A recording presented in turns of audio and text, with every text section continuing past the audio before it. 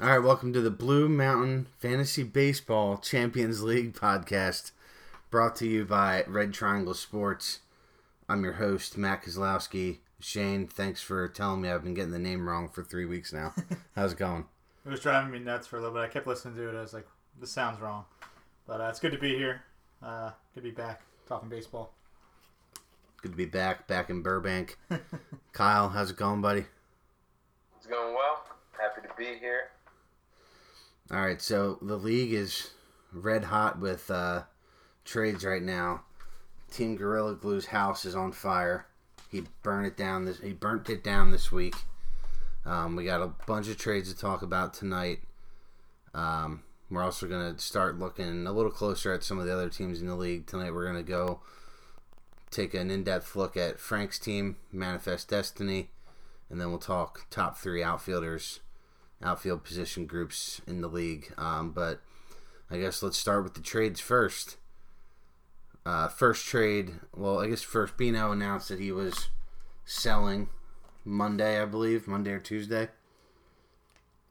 I guess it was Monday afternoon he announced.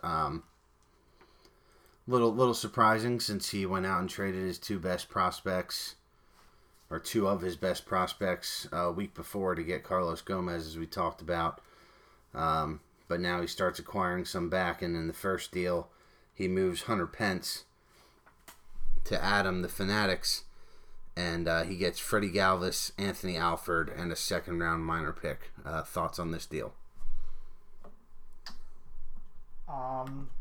Not really sure what Team Gorilla Glue is doing here, to be honest. I thought that Pence was going to be a very nice trade chip for them, and I thought they could have did a lot better than this one. Obviously, Galvis is just a throw-in. Not really much to be excited about there. So it really comes down to Alford and the second-round pick. I guess Team Gorilla Glue was high on Anthony Alford. I mean, I guess they're a lot higher on him than I am.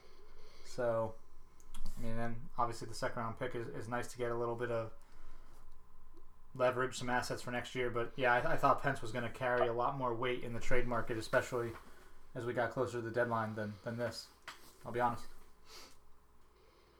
Yeah, I'd say my biggest disappointment is the fact that I asked about Pence. And I still didn't get an answer to this yet from Bino because I asked him after he made the deal. I'll give Bino a call, ask him what he wants for Pence. He says, I have an offer on the table. You're going to have to make something better. I have an offer where I'm getting 2 prospects and a pick. And he didn't get that. So, just confused what happened. Then he went on later to tell me he didn't like any of my prospects. So, I don't know. Let me get back. I ranted there. I'm sorry. I just was upset. So, let me get back to the deal. I'm not huge on Anthony Alford, so, maybe Bino sees something there that I don't. But, you got to be happy to get a second-round pick back. Pence's contract isn't super favorable. Like, he's not going to be a keeper. I mean, he's tearing the cover off the bar now, playing really well.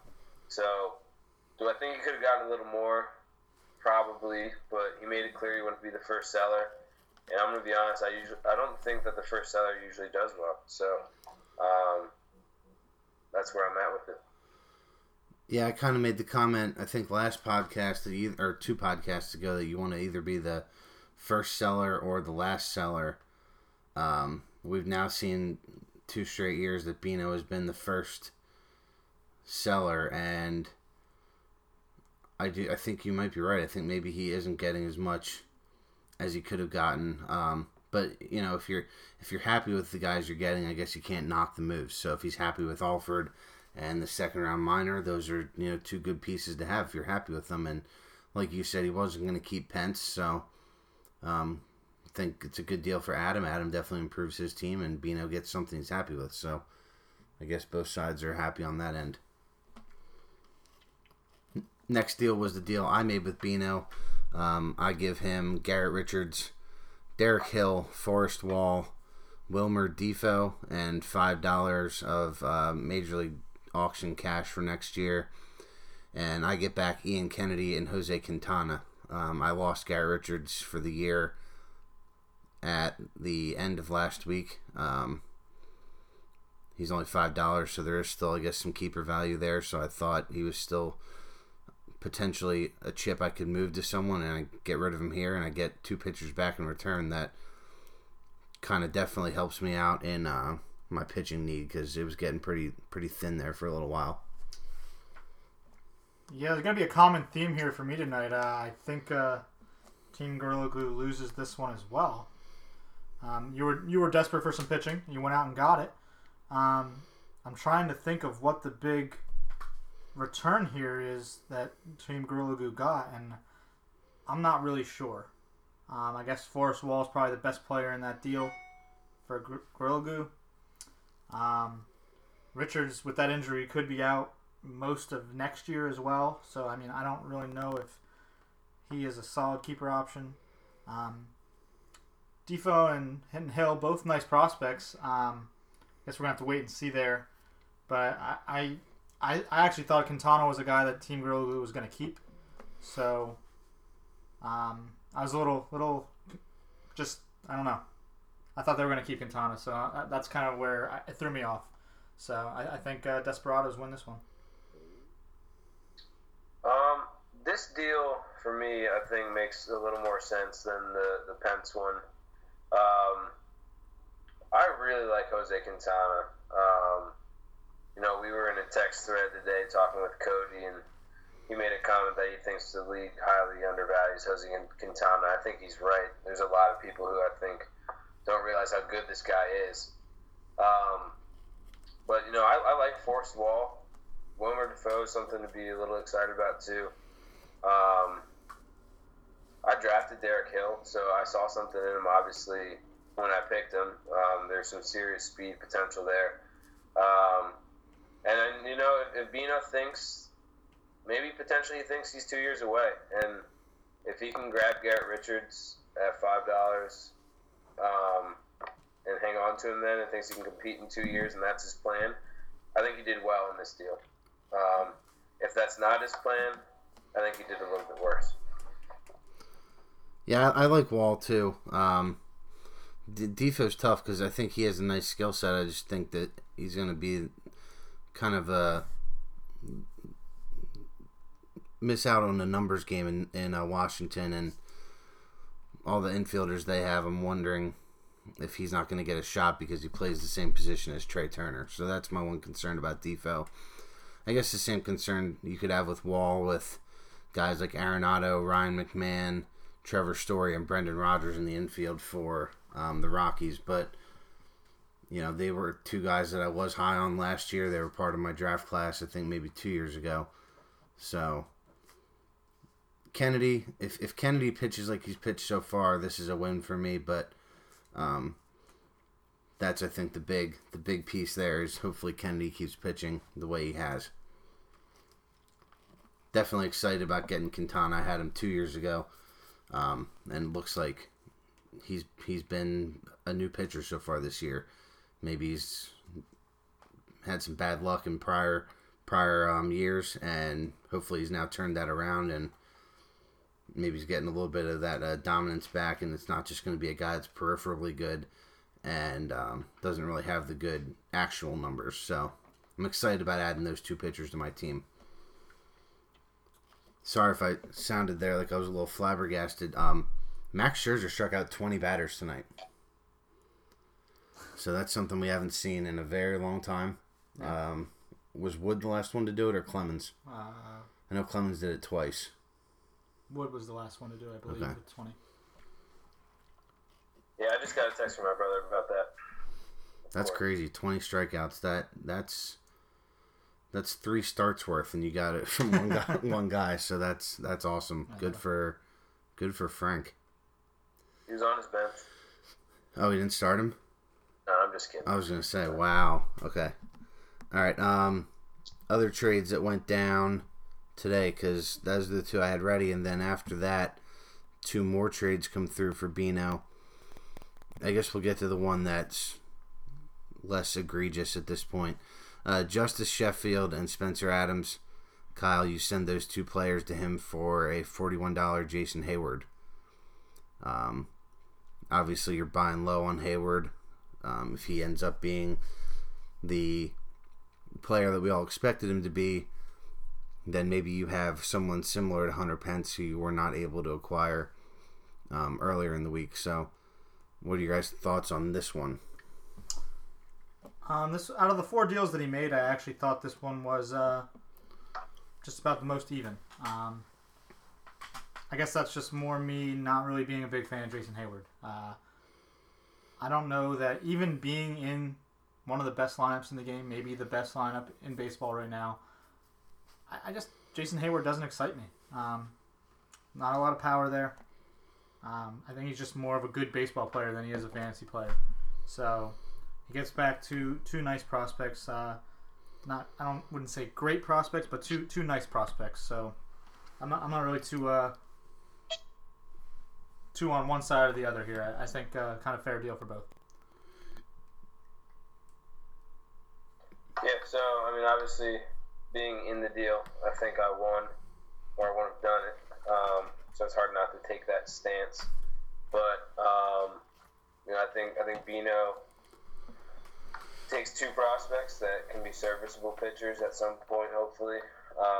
Take a chance on them, maybe flip them later. And for me, I buy low on a guy that, like Shane said, is batting second in a fantastic lineup. Has played well in the past, and it didn't cost me a lot to take the risk. So, it kind of gives me options now moving forward to maybe move a different bat for some pitching moving forward here if Hayward does start hitting well. Definite upgrade for you going from Gomez to Hayward, I think. So, I definitely think you improved your team and you added 2 nice prospects along the way in Reed and Bowers, as we talked about last podcast. All right, so let's get to the trade that has, I think, the whole league up in an uproar. I, for one, was not one of the people that objected it, just because we had a lot of talks about it, vetoing deals, and I guess I kind of been swung, like you said, Kyle. There wasn't really any collusion here. It's just an interesting offer. So, Team Gorilla Glue Bino trades Wilson Ramos, Nelson Cruz, Jason Hamill, and Trevor Rosenthal.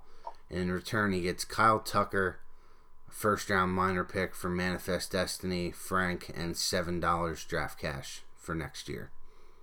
Shane, I'll turn the floor over to you. Well, basically, as I've been saying all night, I have no idea what is going on here. I thought that Manifest Destiny got the better end of this deal by far. I don't really think it was close. I thought that he could have probably gotten similar value just for Nelson Cruz alone. Mm-hmm. From just about anyone that was going to be willing to buy at some point. So, I mean, he kind of, in my opinion, just kind of threw in Hamill and Rosenthal, who are the other nice pieces in this deal, kind of just for free. From my perspective, obviously, hey, some people see things differently, and I guess that's what makes things interesting, makes it fun. But yeah, I thought he could have got that kind of value just for Nelson Cruz. So I think that's where everyone, obviously, it has 4 objections already on the site. Yeah, I thought just selling low on some guys and getting back whatever he could. I don't know, really confusing. Yeah, I mean, I just think back to last year. I bought Nelson Cruz to help make that playoff push and try and win. And now, granted, Cruz had a pick attached to him, was a little cheaper. But he was a big part of the reason why I did the deal that I did. I got Cruz and Cueto, and I gave up the best pitcher in baseball, Clayton Kershaw. So, do I think there's more value to be had there? Yes.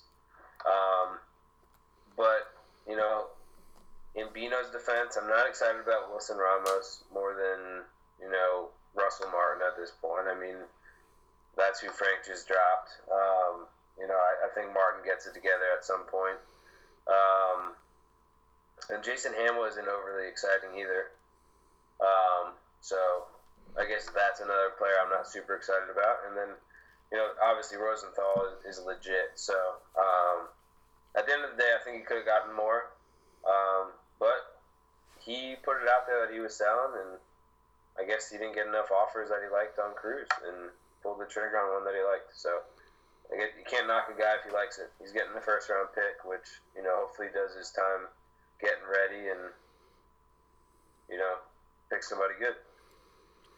Kyle Tucker is definitely an exciting prospect to have. He is only 19 years old, so we have no idea what he will be. But everything that I've seen and read about Kyle Tucker at this point, there's a lot to be excited about there. And like you said, the first-round minor pick, obviously, is going to get one of the top 16 players in next year's draft. He also has my first-round pick, and he has his own for 2017. So he'll be picking 3 times in the first 16 picks of the minor draft for next year, so there's a lot to like about that. Obviously, you can't knock the $7 draft cash, but I think I do lean on Shane's side here a little bit in the fact that normally a player of Nelson Cruz's caliber commands that kind of return by himself. Kind of did that with me last year when he traded me Tulowitzki, Joakim Soria, and Greg Holland. He lumped a lot of his trade pieces together in one deal again. And that's fine. Like you said, Kyle, he got a return he was happy with, and shame on everybody else for not jumping into the water so quickly, because we've seen now in the last couple of years, well, the last 2 now, that when Bino says he's selling, he wants to move quick on it. He doesn't want to sit and wait out a ton of offers like someone like Shane did when he sold 2 years ago. So it's just I think just a different philosophy, and maybe it's shame on all of us for not jumping in quicker. Yeah, I mean, you can't really be upset about anyone. I just, for me, the value, it really came down to Nelson Cruz. I thought he could have got way more value for that. It just felt like, for what Cruz garnered last year, like Kyle said, and then just not really getting nearly as much for a guy like that. I think he could have, especially with power at a premium for a lot of teams. But who am I to say it doesn't work out? Maybe he nabs someone great in the first round next year. Maybe Kyle Tucker turns into a really solid player. So who knows? I guess the interesting thing for me was, I'm sitting here and we have, I guess, 3 or 4 teams now that have said that they're going to be sellers. Gorilla Glue, we know the Malloy boys are already in the selling market. The Slump Busters came out this week and said they're going to be in the selling market soon. We got to imagine the Sluggers are going to be there. For all the talk that we had in the offseason about the extended playoff teams, maybe this was going to help have teams want to stay in the race longer. It doesn't seem like it's had that effect so far. We already have 4 out of 16 teams saying they pretty much want to give up on the season. So I'm wondering if it's too early to tell, or if that's something that carries some weight as far as it's not really having an effect on teams wanting to stay in the race that much longer. Yeah, that's an interesting point. Bino, we talked about when he was on the podcast with us, him being, I think you called him, Shane, the engineer of the new playoff format, and he's the first guy to throw his hat in the cellar ring officially. So when we had talked to him 2 weeks ago, he was hoping to be that 8th team, and things changed rather quickly for him in those 2 weeks. Yeah, I think that's a really interesting point, because you're right, he was the one that was really pushing to somehow change it, that people weren't going into the playoffs with a different team. But I guess selling in May, you'll have your team longer, and it wouldn't be a way different team. I don't know. Just interesting. I think another thing I'd like to talk about, get your guys' opinion, is when is it okay to veto? When is it okay to reject a trade? Because I'll give my stance. I think I've stayed at this point since the day I've gotten in the league. Is just, if 2 owners agree on a deal, that I have no reason to say that it's not fair, unless we're seeing some form of collusion. And there's a few objections getting thrown around here in these deals, and it's clear that he spread the wealth with 4 teams. So just curious what your guys' thoughts are. I typically take that stance. There was one trade in particular, I think last year, that I vetoed maybe a little prematurely, and Jordan and I went back and forth a little bit about that trade. It was when he got Ryan Braun and Chris Sale from his brother for George Springer, and Springer at the time was still kind of iffy. We weren't sure what he was going to be. Obviously, there was a lot to be excited about with Springer, though, and Sale, none of us knew Sale was available. He had a couple years left on his deal at a very friendly contract. I think that was part of the frustration. We all kind of felt like we could have thrown our hat in the ring and made a competitive offer for Sale. So sometimes I think the veto comes out when you don't know that someone's available and you don't have the ability to make an offer on them, and that's just one way of doing things as an owner. And I think that's something that I've grown and learned, that that's not a case where you veto if someone just makes a deal with someone without letting the whole league know. The time when I think it's okay to veto is if it looks like I always question the deals between brothers or really close friends where it's completely one-sided. But I kind of lean more on your side, Kyle. Yeah, I really don't like to veto as well. I guess just going back to what you said, I guess the frustrating part is when someone doesn't really let you know that someone's available. I think we could do a better job of that. Obviously you don't have to. It's our league. You can do whatever you want with your team. You don't have to let anyone know that you don't want to deal with someone. You don't have to deal with anyone. But I guess it's just frustrating when you'd like to know when someone's available, so you could at least put an offer in. Yeah. Or at least feel like you have a shot at getting them if you do want them. But I'm not afraid to veto if I think the deal is really lopsided. I'm willing to go out on the wire and say I vetoed the Cruz deal today. I was one of the 4 so far. I think that it's very, very lopsided in one favor, and I vetoed that one. The other ones I thought weren't that bad. I thought there was winners in each of them, but I didn't think they were that bad. Yeah, you're always going to have a winner and loser when we get to this selling point, I think. There are teams that get more when they're selling, and maybe you could call them winners in the deal, but all of these deals at face value are going to look lopsided because we don't know what the prospects are. So that's one thing to definitely consider when you say there's a winner and loser in all these deals. Obviously, most of them look like Bino lost today, but you have to build your team somewhere. And, we've seen now from a couple teams that building through the prospects and minor draft is a viable strategy. If you hit on 1 or 2 of those guys and they become superstars, you're set up for a long time, which is one thing that I know Bino talked about when he was on with us 2 weeks ago. So that's kind of, I guess, our thoughts on vetoing trades. But it is interesting that almost every trade in this league gets at least one veto. There's someone out there that vetoes every single deal. Cody fessed up today and said he was the one last year that vetoed every single deal that was made because there was a lot of people talking about vetoing trades. But Cody did tell us today, and I believe him because he's a cop, that he has not vetoed any trades this year yet. So somebody out there is hitting that eject button every single trade, and it is kind of funny. But I just would like to know who it is. Like, don't hide behind your computer. Come out and say, yeah, I'm the guy that's trying to mess up every single trade coming out there. So. Yeah, I know we talked about it last year a lot. Who was the guy that was doing it? We finally found out today. Yeah. Muntz is just... I had a feeling it was him last year anyway, but yeah, that's kind of funny. Yeah, but any guesses for who it is this year? You want to take a stab? If I had to guess, and this is just me, I don't know a lot of these guys real well, other than being in this league, but I know Day has one of those weirder senses of humor. So I'm thinking maybe it's Josh. I don't know. I could see him being the guy that just, he doesn't care. His vote doesn't matter, so you could throw it in there as a veto. I don't know. I'm thinking Day or Burkhart. I don't know. That's where I'm at.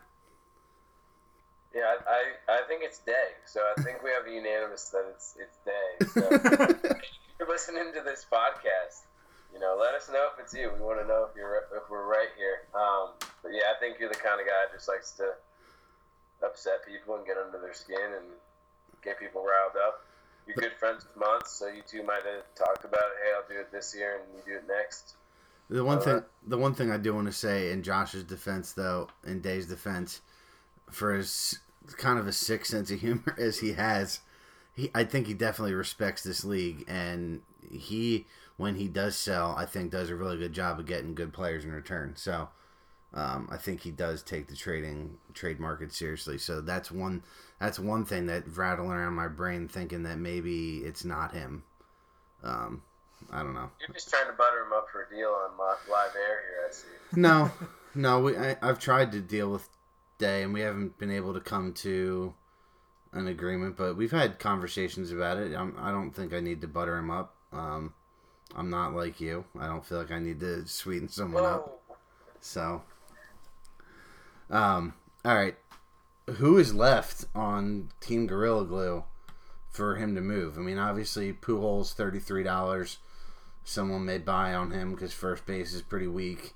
I'm sure he's going to field some offers on Strasburg at some point. But who's left that you guys can see that, you know, maybe changing teams that's on Gorilla Glue right now? Well, Pujols is obviously probably the big one. Someone's going to be probably willing to take a shot there,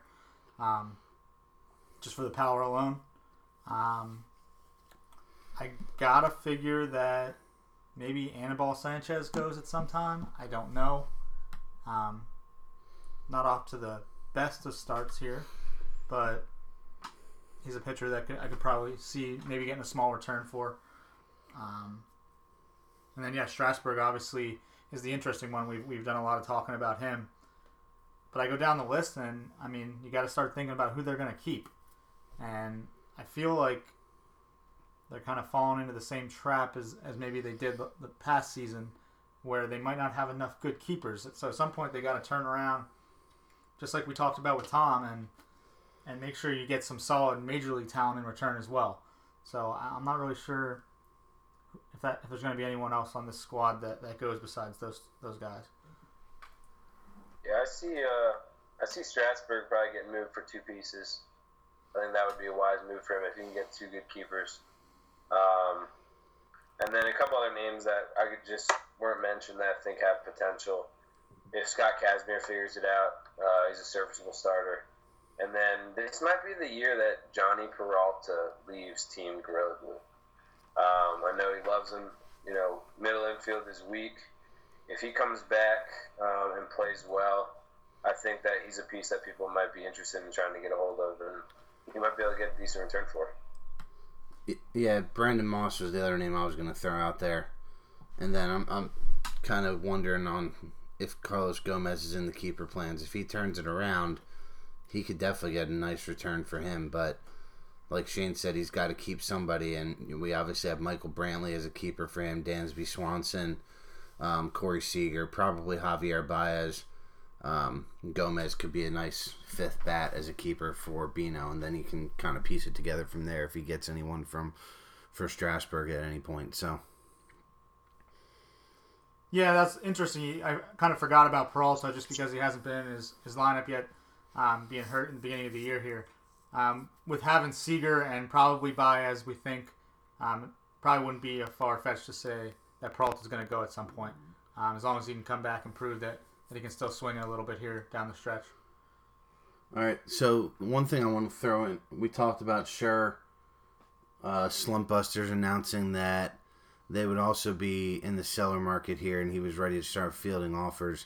I think he's actually the loser of all this today, because I've had some talks with Scher, and he's not totally interested in acquiring prospects right now unless they're real high end. He's looking for, you know, a real major league keeper and moving a couple of his pieces for one of those major league keepers. And I hope I'm not talking too much about the conversations I've had with Brandon. I know you guys have had with Brandon too. I don't want to obviously ruin his strategy for him, but I think it's interesting to talk about the fact that the market that Bino set today is not going to allow Scher to do that at this point. Well, Scher goes out right after Bino announces that he's selling and throws his hat into the ring and says that he's going to be selling as well. And then he turns around and has probably the best one day that anyone has ever had in this league, and probably the best day I've ever seen in fantasy baseball. Yesterday, I think he goes 26 for 46 with 7 homers. I think it was 25 RBIs and 16 runs and 52 total bases. I was talking to him a little bit while it was going on. It's just insane. And he's like, it's making me rethink whether or not I should sell. A night like that can certainly turn things around for you and say, hey, maybe I have something here that my team just hasn't been performing up to their capabilities. Obviously, it's one day. But yeah, just an incredible day that he had yesterday. I still think Slump Busters end up being a seller at some point, just based off of the slow start. It's going to be tough to get back into it. But yeah, the market that's been set, I think he's going to have to go ahead and wait now. I don't know that you can pull the trigger right now and maybe get the same value that you would have gotten just before today. Yeah, I think it's tough when someone goes out and sets the market lower than what you think it is.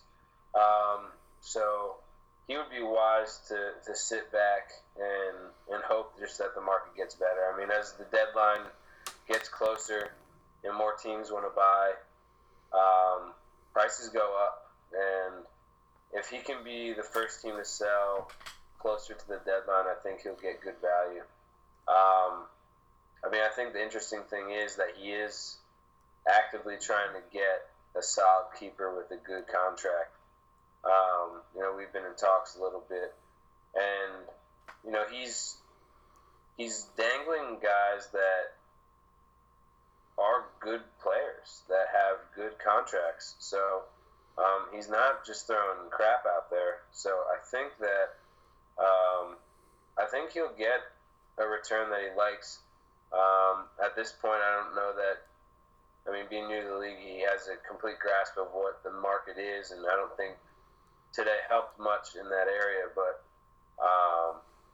as he figures it out, I think he'd be able to package together a deal that might work with someone. Yeah, I think the two names in particular you're talking about with the nice contracts and good players are Francisco Lindor and Adam Jones. Jones is off to a slow start, but the consistency that he's shown over the years definitely makes him, I think, a good buy low candidate. And then the intrigue of Lindor as a top 5 shortstop, potentially at a premium position that shortstop is. Those are two pieces that he's dangling that he might be able to turn them into a good keeper.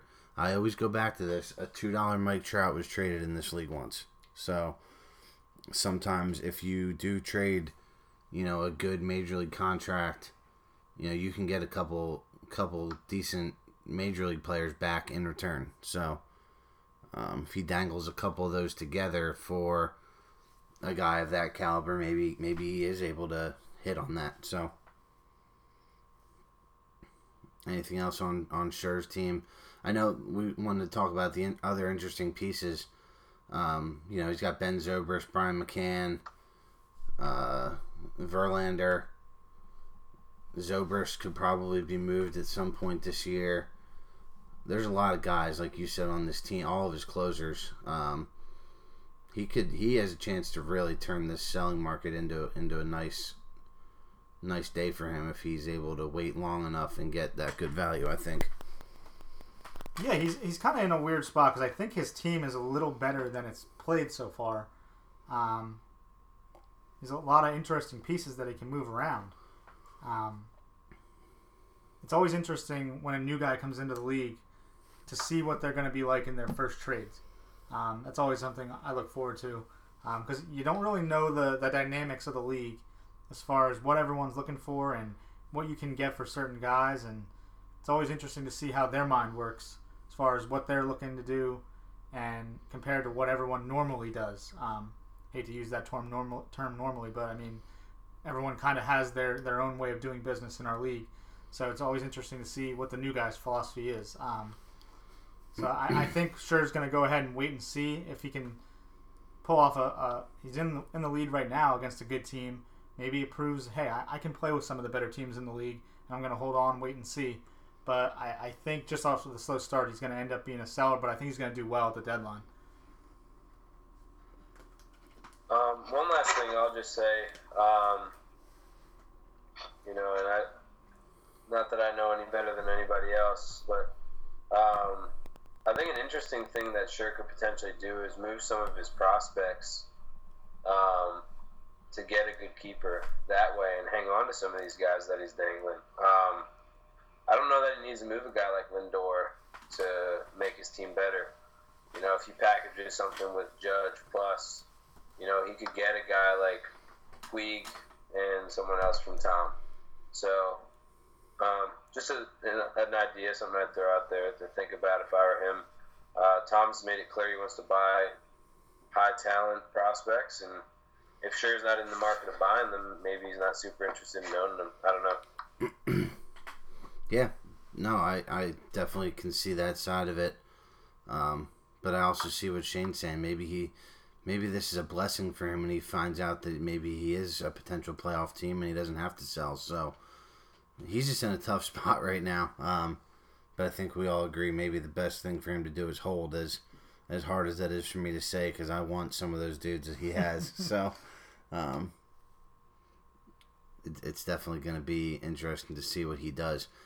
Who's the next seller? It's got to be Burkhart, right? He's got to be the next one to throw his name out there. Yeah, it's got to be the Sluggers for me.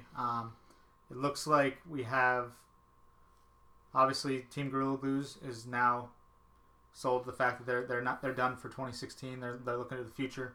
Tom has obviously shown that he's looking to the future. The Sluggers have pretty much fallen out of contention here, just about under 2 months into the season. So they got to be the next guys to throw their hat in the ring, you would imagine. So yeah, it's going to be interesting what Burkhart does. He has some interesting guys on his squad as well. I could see Caleb being the next one to speak up. He's already put it out there that he is willing to move Carpenter for some pitching, and just having some talks with him and whatnot. I think he's one bad week away from saying, it's time to move on from this year. Burkhart tends to wait a little bit longer to say he's selling, and does some things closer to the deadline. And I think that's wise on his part because he doesn't, set the market. He waits till the market's set and tries to get good value. So. All right, let's move on and let's do a little bit of a deep dive on Frank's team here, Manifest Destiny. We haven't talked, for some reason, I feel like we haven't talked much about Frank's team on any of these podcasts, but yet there he sits towards the top of the Pete Rose division, and he's just a steady contender in this league. Always seems to be right there in the playoff hunt. So I wanted to kind of look at a bunch of his players and just see what you guys think of this team here. I guess we can start at, Josh Donaldson and Yoenis Cespedes right now really being the key pieces of his offense, and Dustin Pedroia is having a great start to the season too. And then the other guy, Jackie Bradley, he's been awesome for the last couple weeks. So those four guys have really helped contribute to Frank's good start out the gate. Yeah, I feel like we always forget about Frank's team. I obviously don't because I have to play him twice a year, and he's in my division. So it just seems like he's one of those teams that just kind of plugs along.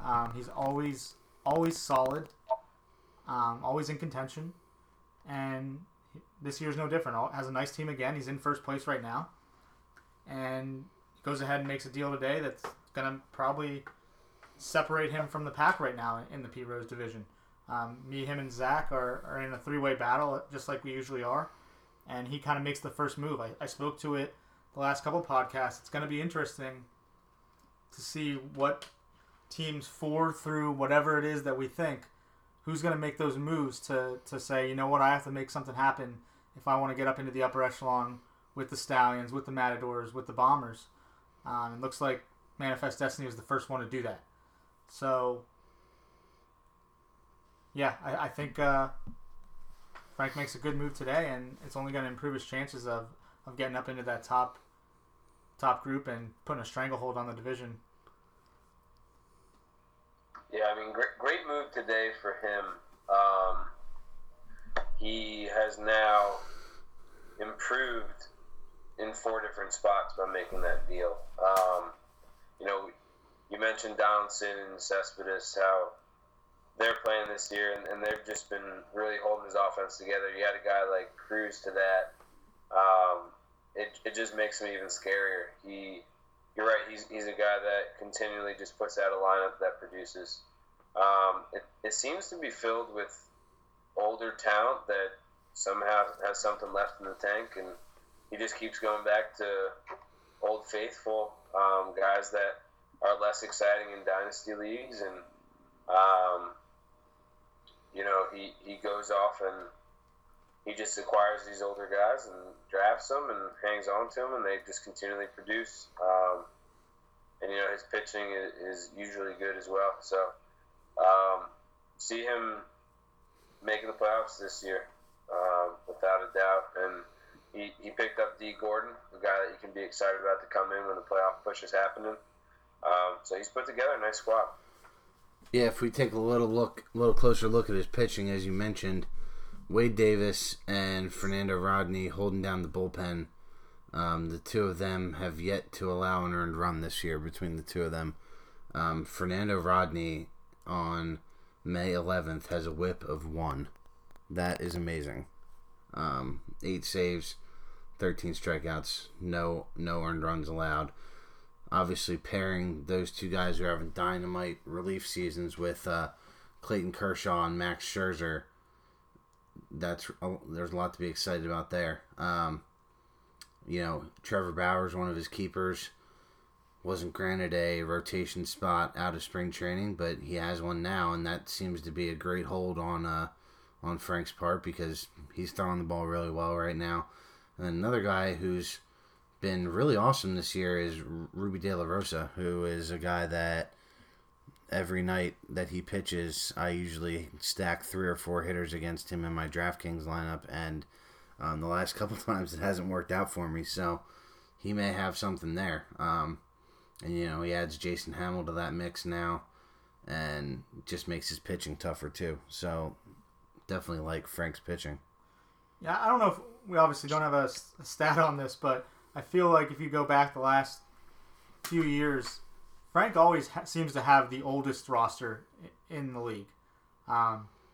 Seems to be that's his forte, his go-to. He drafts a lot of older guys. He seems to accumulate a lot of older talent, and I know that's something we look at. We always not make fun of him, but it's just something we notice. He always seems to have an old roster, and it always seems to work out. He never usually stocks up on young guys. He's not a guy that usually has a lot of minor league talent coming up.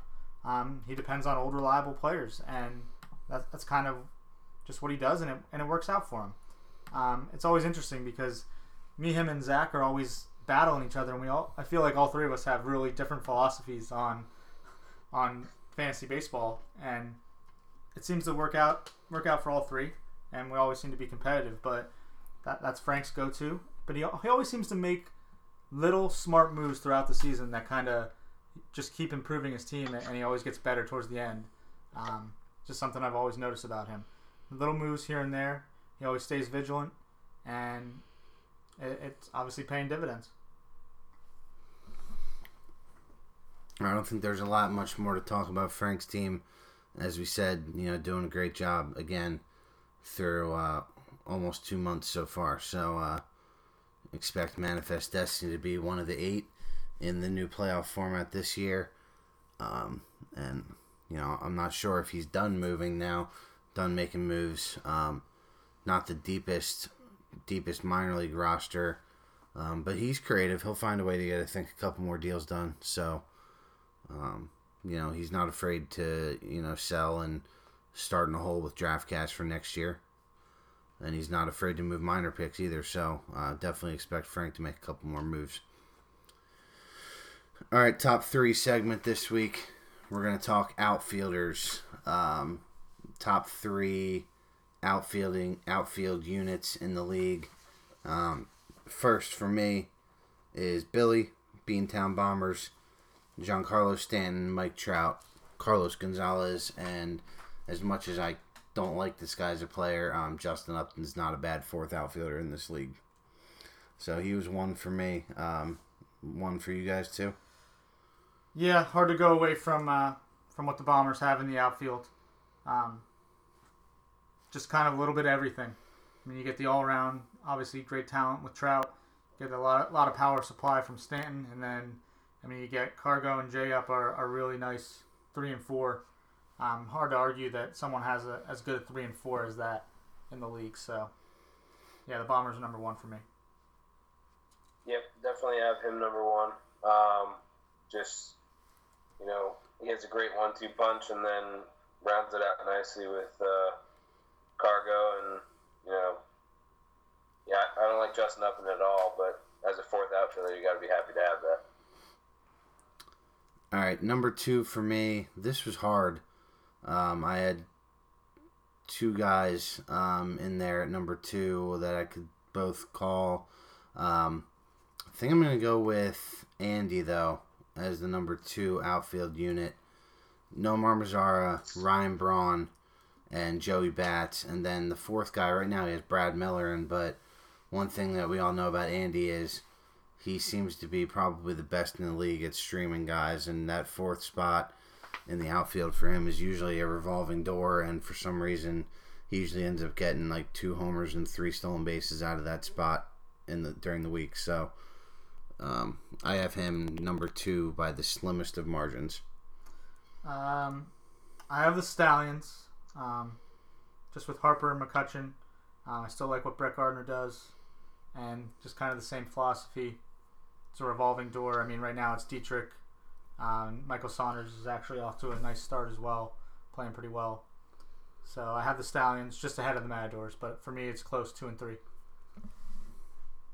Yeah, I think it is close, but I'm trusting Hayward kind of puts me over that hump, and I mean Bryce Harper's the best player in baseball, so I got to go with my outfield here slightly over Andrews.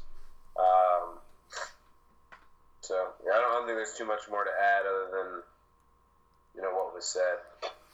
Yeah, obviously then I had you third, Kyle, I had Saunders, Kutch, Gardner, and Harper. If you put Hayward in there for Saunders, I would assume that would get you up to second. So I guess I do have to agree with you guys that now that you've added Hayward, that does probably make you the second best outfield unit. But until then, for me, it's Andy. I had myself a close fourth, which I guess I just want to say because my outfield a little different from I think other teams' outfields in the sense that I don't get a ton of power from my 4 outfielders, but they all have I think great fantasy value and they all do a lot of different things well. I get a ton of runs, stolen bases, and enough pop from my outfield to help out my team. So, Granderson, Betts, Gerardo Parra, and Will Myers is my outfield. That was fourth, but a distant fourth from the top 3 teams in the league. Yeah, I there's some nice outfield units out there, but I feel like those 3 teams are kind of separated themselves, and it shows in the standings that maybe you have a strong outfield unit, and that's kind of the way to go. I mean, that's where the separation seems to be for those clubs. I mean, obviously there's other areas, but they're definitely a little better than everyone else there. I think after today, I have to put Frank up there at fourth. Adding Cruz to Cespedes and the way Bradley's playing. Rasmus has 7 homers already, and Reddick's being his steady, self. So I think I might have to put him up there at fourth. But I do like what you're doing to your outfield as well. Thank you. And yeah, I would probably agree that now that Frank's added Cruz, his outfield is probably better than me. So I guess I didn't look at the trades when I was doing this. I looked at the rosters that are on the site now, and that's kind of where I made my decision. But with the 2 trades made today, that does definitely swing some things in favor of you and Frank for the 2 and the 4 spots. You guys got anything else? Here we are in week 6 of the Blue Mountain Fantasy Baseball Champions League. Anything else you guys want to talk about? I know, Shane, I think you're a little upset about JT Realmuto getting robbed a home run this week. No, just been a status quo season for the Jones brothers so far. I seem to play really well against the teams that are at the bottom of the barrel, and not really well against the teams that are at the top. So I get my butt kicked when I play the good teams, and I kick some butt when I play the bad teams. That's kind of the season we have. Nothing really different than how things are usually going. But we're going to stay in the race. Actually, you got asked today if I was going to be a seller. Really? There's no way that I'm going to be a seller right now. Who asked you that? Cody asked me that today. Nice. If I was buying or selling. Kind of threw me for a loop there. I was a little shocked. But, yeah, the Jones Bros are not in the selling market yet. We're in the buying market right now. Were you in the Beano sweepstakes at all? Did you make any competitive offers? I did not make an offer. I did not feel that it was going to move that quickly, to be honest. I wish I would have. Shame on me for not getting out there. But then again, I was looking at some other teams as far as making a move for myself. I'm not really sure that the guys that went today. Nelson Cruz obviously would have been a guy I would have liked to take a chance on. I guess that's the one that hurt. But other than that, I mean, I don't know. There are some other teams that I'm looking at as far as maybe being potential trade partners for the Jones Bros. You're waiting until we all drain our assets and then you can get David Price for cheap. There's a good chance that David Price ends up on my team, but yeah, I'm waiting. That's one of the deals that I'm actually waiting for that one to happen. I think we all are. That's going to be some exciting bidding. Maybe I'll Kershaw from a few years ago. Maybe not that high, but I have a feeling it could get pretty intense between some owners. I think the three on this podcast right now are probably going to be in that running as well as a few other teams. So yeah, that's going to be interesting. Yeah, obviously we need to add some pieces, especially with what Manifest Destiny did today. So I'm going to have to be a little more active here coming in the next couple weeks. That's for sure. Yeah, I'll just add a few things to some things Shane mentioned. One, I hope that trend does continue, that you play poorly against good teams, assuming that you consider me a good team. I'd love to blow you out and Thanks, give buddy. myself a little cushion against a good team like Adam. And hopefully Kaz can do his business this week and put him away. Another thing I just want to mention, no chance that the sweepstakes for Price gets anywhere near the Kershaw sweepstakes, considering that was one of the largest hauls ever, and Price has like a 7 ERA right now, so that's gonna have to come down to like 1.4, which I think Kershaw's was at that point. If you're concerned about David Price's ERA on May 11th, I have some valid concerns about you as a fantasy baseball owner. So, anyways, and the last thing I'll say is we have an exciting matchup this week that we haven't talked about at all.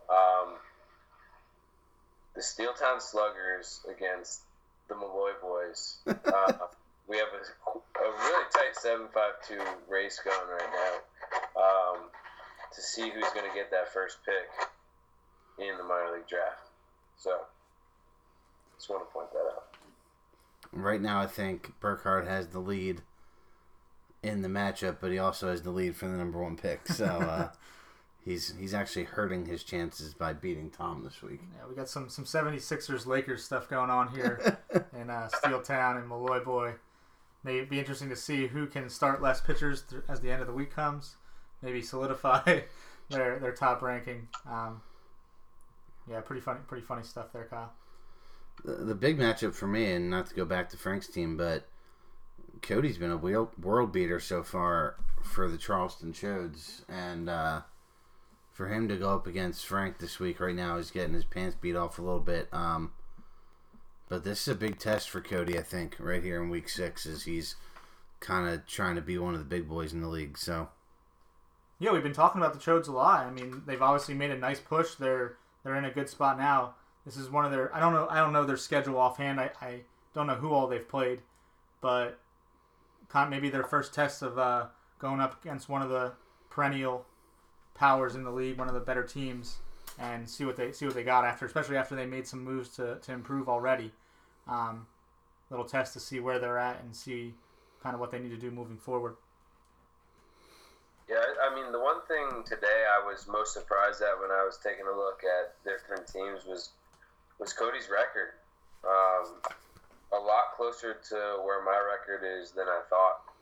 He's 43, 23, and 4, and I did not realize that he was doing that well. I knew he was buying because he felt like he could be in contention, but man, he's looking good, and he's definitely proven he's ready to buy if he needs to. Just, it wouldn't be a podcast if I didn't mention that if I had those 5 wins back, I would have close to that same record. So, wouldn't be a podcast if I didn't at least bring it up. I would be 41, 25, and 4, which I am still considering my real record, despite what happened. So, I would just be 2 games behind Cody if it weren't for Fickgate 2016. But that was fun on the last podcast.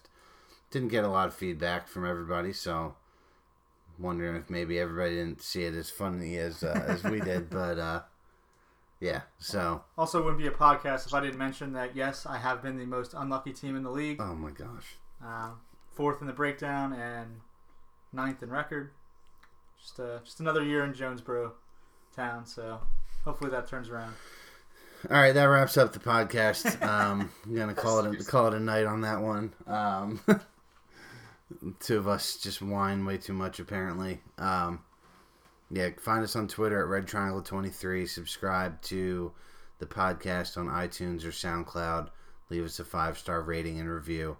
Especially our friends in the league. That's the least you guys could do for us, is leave us a rating on iTunes if that's the platform that you listen to us on. So, thanks for listening, and we'll be happy to check in next week in week 7, and we'll see who got the better end of the Jones Brothers and Stallions matchup.